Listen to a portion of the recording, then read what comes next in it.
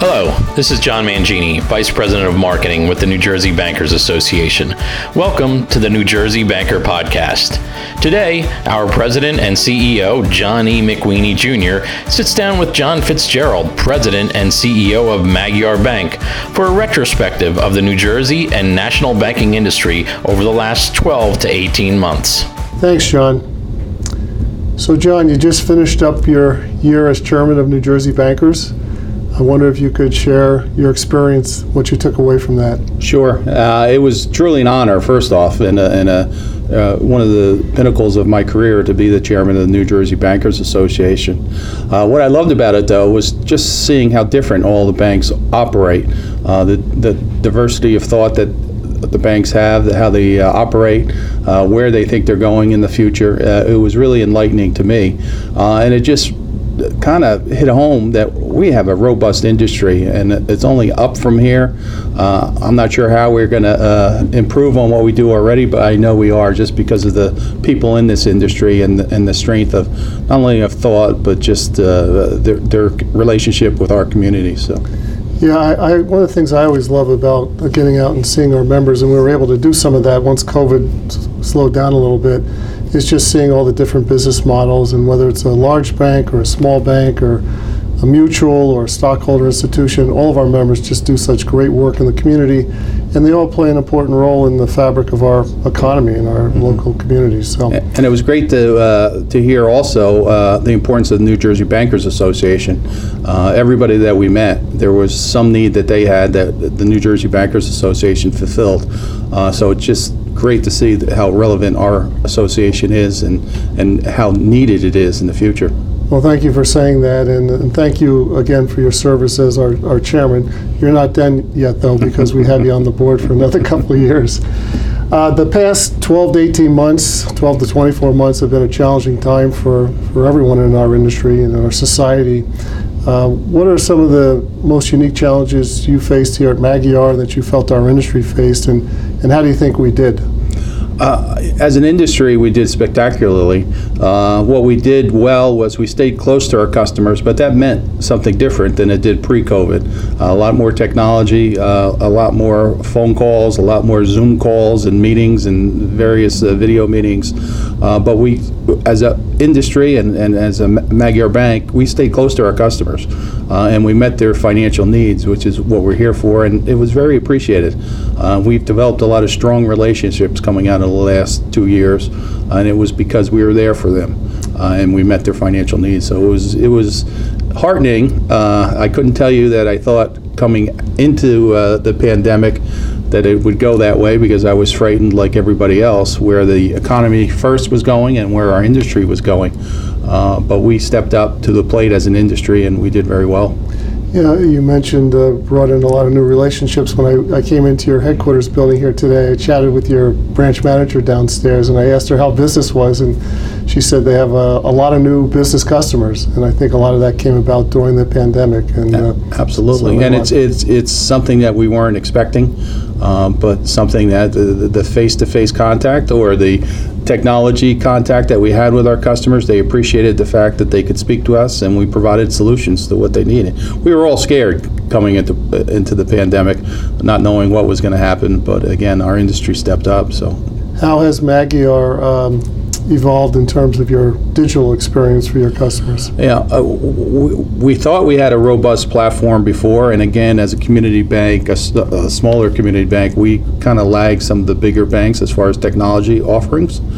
But we adopted a lot of strong technology, and again, video conferencing, our IT banking, remote capture. Almost all our businesses now are on remote capture, where they're depositing their checks right from their business without having to come into the bank.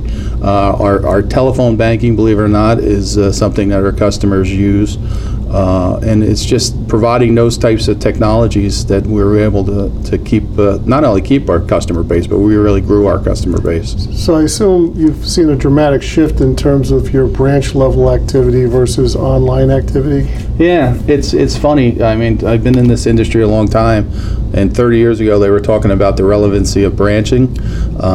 Branching banking's still important, but it's definitely changed. Mm-hmm. You don't see we don't see the foot volume into the branch that we did pre-pandemic, and actually say 10 years ago prior to this. But it's just customers are dealing with us in a different way, and it's only going to continue with the younger generations growing up and being more attuned to digital and technology, that they'll be banking that way, and we need to adjust to that. So yeah, really the pandemic help you guys, help the industry to advance digital banking and I think be better positioned to serve these younger generations. As you look back in the last couple of years, is there anything you wish you had done differently? Any lessons learned? Yeah, I think, and this is more a general statement, but I think I would provide more support for our people. And when I say that, mental health might not be the way, but we just needed to keep people going during the pandemic, and we could have done a better job worrying about, well, not that we didn't worry about our people, but providing services or counseling and various things, because the pandemic hit a lot of people a lot of different ways, and we were all very nervous about it, but we could have done a better job providing some kind of support to our employees in that way. We had support, we gave them support, and we worked with them through it, but it could have been a lot more robust, I think. And it was just as we're going through the pandemic, it was difficult to think of everything that we should have been doing, because we were just trying to provide to the needs of our customers, and we did a great job with that, but we needed to do probably a little better job staying in tune with our employees also. Yeah, well, again, I think the industry, we all learned a lot about how to deal with our employees and provide for them, and as we go forward, I think we're in a better position to do that as well. Has your business model at Magyar changed in terms of how you work with your employees, the work hours, that type of thing? Well, we're definitely more flexible. We've been on site for the last 2 years now, coming out of the pandemic. So we're definitely more in tune to that. So how did you fare, and how have you been faring at Magyar in terms of recruiting talent and retaining talent? I mean, we hear that from everybody from all different industries. It's a rough question, John. Yeah. It's difficult, and we have people leaving us for a lot more money in entry-level positions that we just can't. The business model doesn't work for us. So we have to make it an inviting work environment here and provide support to our employees. And when that support means a lot of things, it's not only supporting the employee, but supporting their families, helping out with everything that they have in their life. It's really a work-home balance that we need to make sure that we meet and try to maintain our employee base. Very, very difficult on the lower level, entry-level positions, very difficult. Because people are just running after the larger paycheck. When you get into management, it's a little easier, only because we could provide a lot more to those people, and they appreciate the work environment that we do have here. So we haven't had a lot of movement within our officer ranks, but people on the ground level and up before officer ranks, it's been tough to keep those people engaged here at Magyar. Yeah, it's both a challenge and an opportunity for our industry, and I think it's something that we recognize we want to do a better job of. And I think New Jersey bankers can play an important role in that process. I know that Mike Afuso, in some of his initial conversations with your successor, Chris Marr, one of the things they really want to focus on is promoting banking as a career. And we've all benefited from a long-standing career in banking. We take a lot of pride in it. There's a lot of good things I think that we can sell about banking to the younger generations who are so sensitive about helping people and helping communities that bankers do. You know, I'm sorry, go ahead. I think the biggest piece that you do provide that we access is the educational piece that you provide. As a community bank, we don't really have the ability to handle everything as far as educating our staff, and New Jersey Bankers does a great job providing offerings that we're able to send people out to, or do on the computer where we train our people. So that's very, very helpful, and we need to continue that. Yeah, it's very important, and I think we've made some great strides over the last few years in terms of our efforts with diversity, equity, and inclusion. as you and I were chatting before we started this conversation, we need to do more to promote the careers of women in banking. But we've made progress, but we're still on a path, a journey in both those areas, and it'll make our industry stronger if we can be successful there. I'm wondering what you're hearing from your customers these days about the economy. Inflation is running high, talk about a potential recession, supply chain issues. What are your customers telling you? People are worried. And again, coming out of the pandemic, we were all very worried. I was very surprised where the economy went and where our industry went, because we were very strong coming out of that financially, very strong. But people are worried, and I think people are convinced that a recession is coming if we're not already in one, because it's a lagging. We'll find out when they offer up the numbers for that. But people are worried, and what we're worried about as an industry is we have a very strong deposit base. I'm hearing from some of my colleagues, though, that some of that deposit base is slowly leaving and going other places or being put to use by our small businesses.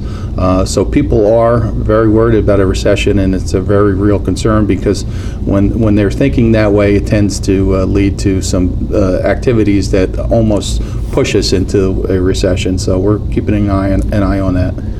What are you seeing from your customers who borrow money, either on the consumer side or the commercial side? What kind of loan demand are you experiencing? On the residential mortgage side, it's slowed down.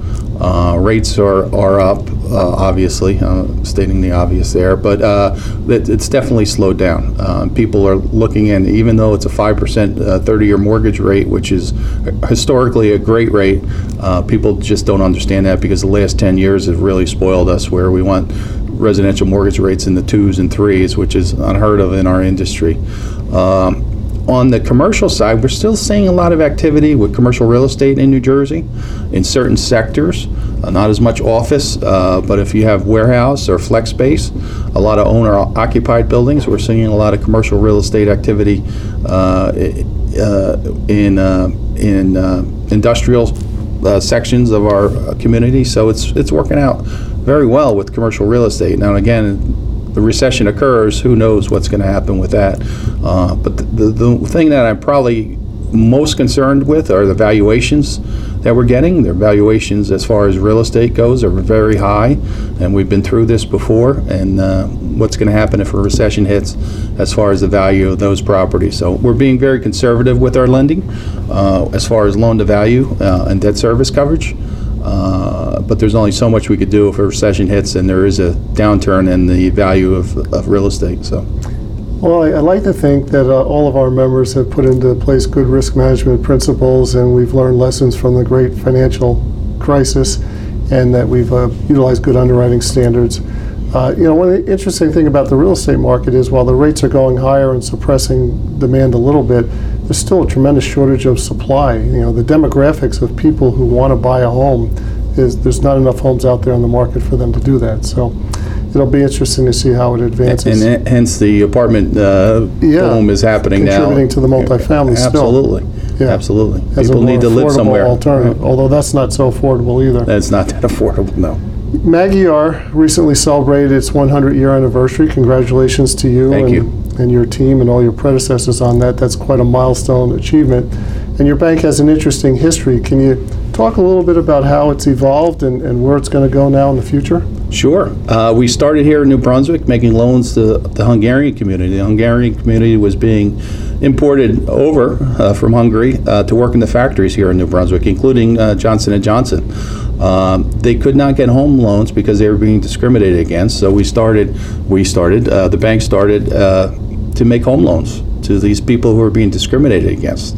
Fast forward 100 years, we're still making home loans. We'll always make home loans. We make home loans to everybody, including immigrants, who we continue to reach out to. It's just a different immigrant groups that we're making those home loans. But we make home loans to everybody, and we're very happy in that industry, which a lot of banks have pulled back from after the recession.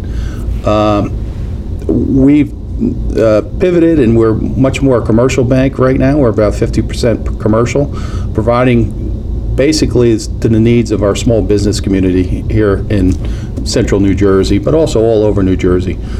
With the digital and technology advancements that we have, we're able to bank anybody, anywhere, but we've decided to stay within the bounds of New Jersey doing that. So it's been a fun 100 years. The most important thing I think we do, though, is we're very engaged with our communities. We're very engaged with the not-for-profits in our communities, and when I say that, it's not only donating money, which a lot of banks do, or a lot of companies do. Banks tend to bear the brunt of that, though. But we also provide staffing for those people. So our everyone here at Magyar participates somehow in a not-for-profit, either volunteering time or efforts or their dollars, and we support a lot of different organizations. Last year, we supported over 100 organizations in our community, which is very important to me and to the bank, because we are a community bank, and that means a lot to us. Yeah, well, thank you for all that you do, and really thank you to all of our members. It's a great sense of pride for any of us that are associated with the banking industry when we see all the wonderful things that banks do. Our industry really stood up big time during the pandemic. Well, we're getting near the end of our time here. I'll just ask you one final question. Next week, we are going to be celebrating, the following week, I believe, the graduation of our class of emerging leaders. They've gone through a fairly intensive leadership training program. And I wonder if you have any suggestions or advice for these emerging leaders or anybody that wants to get involved in the banking industry. Sure. It's a great industry to be in, first off, and it's very fulfilling. Emerging leaders, sometimes we talked about the problems with staffing. It's not always about the slightly larger paycheck that someone else could pay. Make sure you're in a spot where you're happy working, and your home and work environment is balanced. Don't let people take advantage of you as far as getting every ounce of energy out of you when you go home and you don't have anything left. But work hard, and if you work hard, you're going to succeed in this industry. We really need young talent. We haven't been good over the last 15 years of bringing young talent into the industry. Hence, we see a lot of older bankers still around, and we know most of them. We just need to bring some young talent, and we need to engage with universities, which I know New Jersey Bankers Association has started to do that. We need to continue that and pull some talent out of those universities, because we have some great schools here in New Jersey, and we need to make banking an exciting career, which it could be. You have to put some time in, though, unfortunately, to get there. Well, thanks, John, and thanks again for your service to our industry and to our members as chairman this past year. It was a lot of fun working with you. It was great working with you, and it was truly an honor, so thank you. For the New Jersey Banker Podcast, I'm John McWeeny, President and CEO of New Jersey Bankers.